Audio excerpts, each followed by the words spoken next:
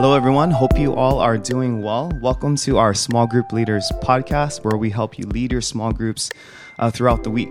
My name is Pastor Russ, and we have Pastor Billy with us, and he'll be going over the guide for this week's small group. Awesome. Thank you, Russ. Welcome everyone to this Leaders Podcast. Couple quick announcements before we dive into the guide this week. We're in this series called Miracles and believing God for amazing things to happen. And we have a new way for you to tell us your story and just kind of what God's doing in your life. We've been hearing stories of miracles breaking out through our Seek Week and different things, but we'd love it if you would share that with us and if our members would share those stories with us. So you can go to our website, pearlside.org/miracles, and you can tell us your story, what God's been doing in your life. There's also a button you can click so that you can report what God's been doing. And, it could be a miracle in process or a miracle that's already happened. I know a lot of people, or I've heard of several stories already of people who've been healed of chronic pain and just different things like that, delivered from spiritual opposition. And so we would love to hear those stories so that we can rejoice with you and so that God can get the glory through what God's been doing. So tell your small group members, tell the people, hey, tell us your story so that we can celebrate the grace of God as well. One other thing, we have a coaches summit coming up on February the 4th. So all of you that are coaches, we look forward to seeing you guys there. It'll be a great time of equipping as well as fellowship where we can encourage one another as we lead our small group leaders and try to expand the kingdom of God and make a difference together. So look forward to seeing you guys there.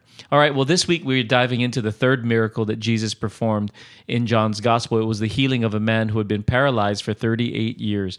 Now, the Bible doesn't specify how he ended up in that situation, but just that he was a paralytic and he was lying at this pool of the pool of Bethesda, just believing that somehow he was going to get healed, but for 38 years nothing had happened. Jesus shows up, heals the man, and he goes off now praising God. And just a couple of things that I want to point out from this miracle from the message and in our discussion guide. First of all, that Jesus sees us in our suffering and he cares for us. There was a large crowd of people there, but yet Jesus called out and singled out this one man. And sometimes we can feel like Jesus doesn't see us. We feel like he doesn't know what we're going through, but Jesus knows. And he approaches all of us wanting us to respond to him in faith so that he can do something in our lives. And Jesus' desire is to heal us and free us so that we can live the life that he's created for us to live. We recognize that from the beginning, death, disease, all of that was not part of God's original plan. In the garden, there was no disease and there was no death. God intended for us to live forever with him. And so the reality of the broken world that we live in was not part of God's plan. Unfortunately, it is the reality today, but God calls us to live above that and beyond that. And so, how we respond to him in faith makes all the difference. Right. And I love this last part, though. At the end of it, Jesus said something that he hadn't said to anybody else after he healed them. He told this guy, look, you're well. Sin no more, that nothing worse may happen to you. Another translation says, stop sinning, lest something worse happens to you. And I think this is interesting. Was Jesus saying to this guy, it's your sin that got you in this situation? Maybe. Or was he just warning him not to sin so that he doesn't get back into a bad situation? We know that sin is the root of all death, disease, and destruction. It's where it all came from. Now, does that mean that every time we're sick or every time there's a death, it's because of someone's sin? No, not necessarily. But we do know that sin does cause a lot of the pain and the suffering that happens in the world. And Jesus was reminding this man, and I think reminding all of us as well, that we need to walk and continue to walk in freedom, lest we end up in a worse situation or back into a bad situation. And how many of you know sometimes we can get set free and then we go right back to the old stuff? Right. Or we can get healed and we go right back to the things that got us in the mess in the first place. And I think Jesus is reminding us not to do that. I set you free, now walk in that freedom. So a couple of questions. First of all, as you reflect on the main thought scriptures in the weekend sermon, what is the Lord highlighting to you and why? I would probably highlight that point myself. Because, God sets us free from mindsets, bondages, addictions. He sets us free from even physical ailments, but our flesh, there's a gravitational pull to want to go back to all the stuff that got us in bondage. And I think that's just a powerful reminder to all of us to not walk back into the mess we got ourselves in the first place. Walk in that freedom. Russ, what stands out to you? What would you share here? Yeah, I think one of the things that's really interesting is this man was paralyzed for 38 years. It's a long time. Right. So he knew his situation. He knew his circumstance. And if we were very honest with ourselves, we know where we're at in our walk with God. We know our strengths, but we also know our weaknesses.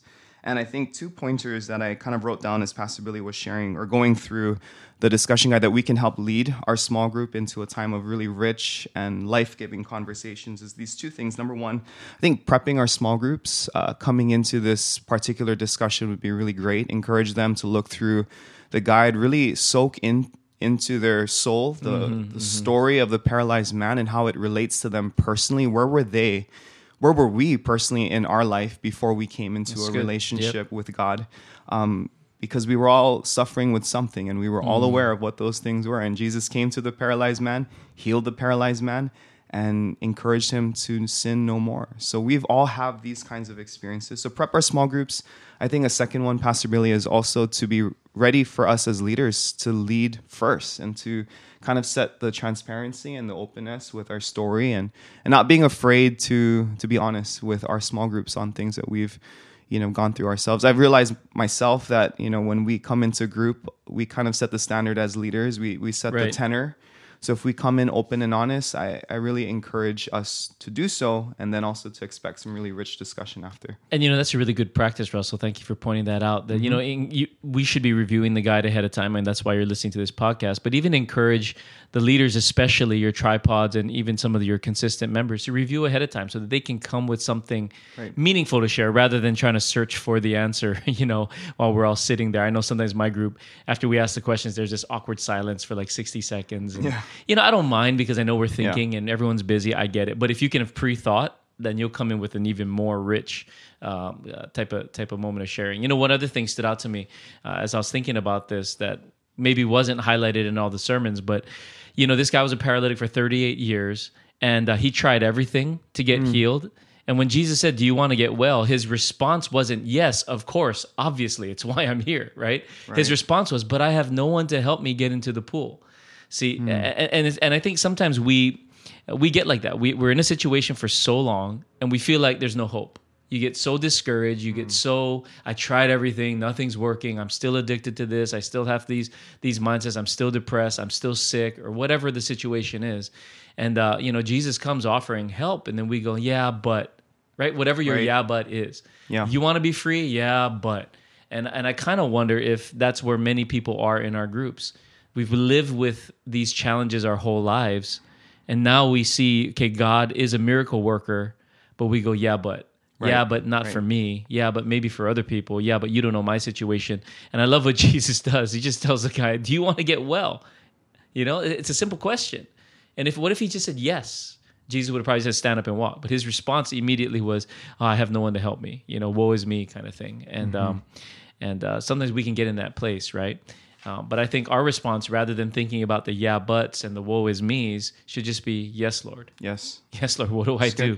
How do I experience this freedom? What do I need to do?" And then we do it in faith, right? So anyway, that was bonus content.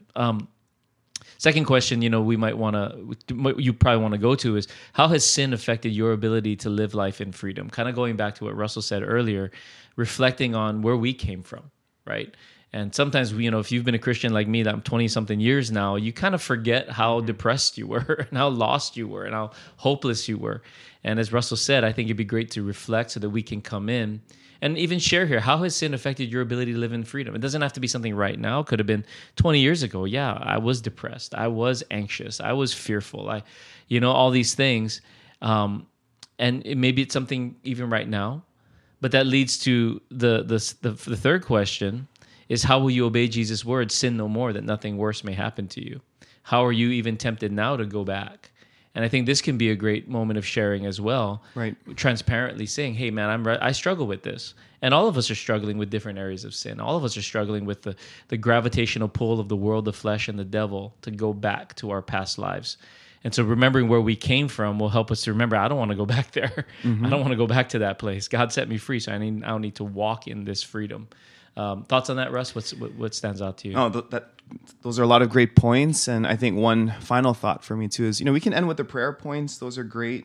Believe that God can meet us right where we are. But as leaders and as small group members, let's really hold one another accountable. I think that's my takeaway from this particular story is Jesus said, "Sin no more." And we want to hold our people, to that standard, that God wants to provide the grace and the strength and the freedom as we talked about earlier, and we're going to need to continue the conversation. So take note of what these things are.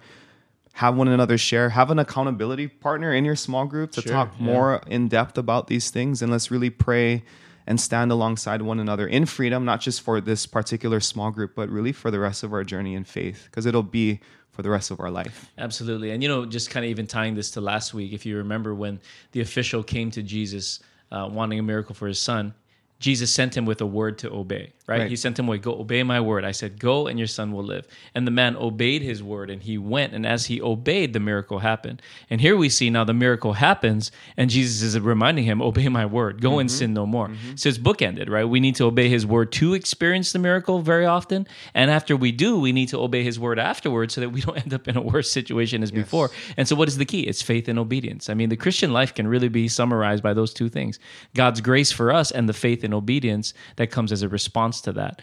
And maybe that'll help someone in your group this week. But I love what Russell said, start off, really reflect on this. You can reflect on the discussion questions. How has sin affected your ability to live in freedom in the past or even in the present? Explain that and help people to understand and empathize with one another. And then where are we at right now? What challenges are we facing to want to go back, or it's difficult to obey the word? Where are you struggling with that? And let's have a great moment to pray for one another, encourage one another for faith and obedience before, during, and after the miracle.